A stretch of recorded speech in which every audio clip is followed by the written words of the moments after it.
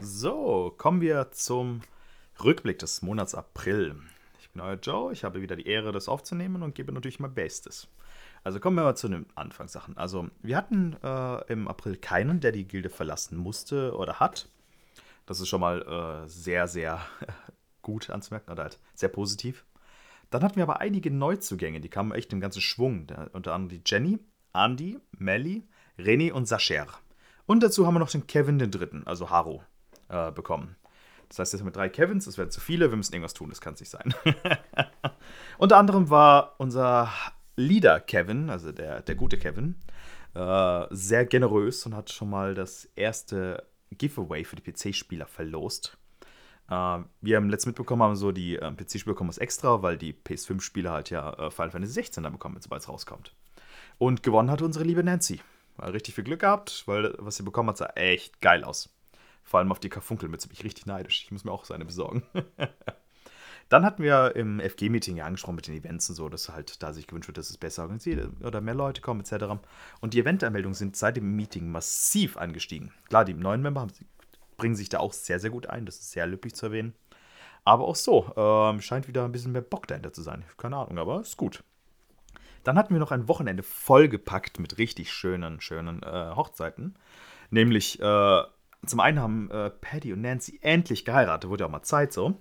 Und Cory hat sich seine zweite Frau genommen, nämlich Rika. Wie er, also man unschwer an dem zweiten Ehering, den er an der anderen Hand getragen hat, gesehen hat. Und außerdem hat er so eine komische Angewohnheit, seine Dolche mit zu einer Hochzeit mitzunehmen. Aber hey, das ist halt Cory, er ist so ein Ninja, das tut er so. Ist halt einfach so, kann man nichts machen. Beide Hochzeiten am Wochenende waren sehr schön, war cool.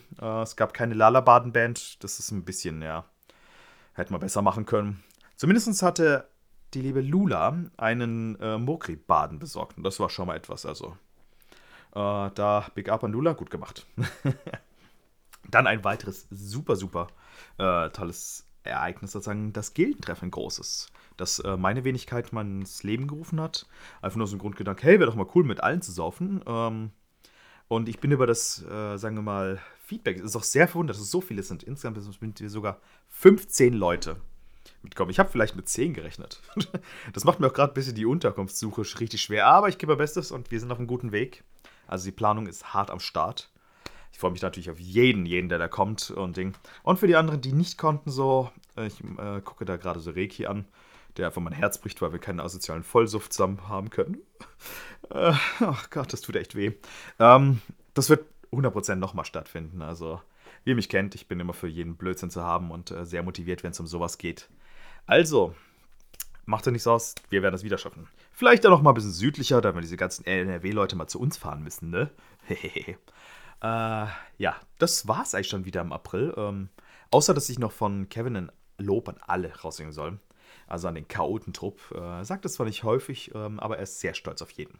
Er hat sogar geschrieben, dass er auf mich stolz ist. Hihihi. Ja, das war's dann auch schon wieder im April, weil ist nicht viel passiert, außer allgemeine Aktivität. Alle Leute sind cool und ja, dann bis zum nächsten Mal.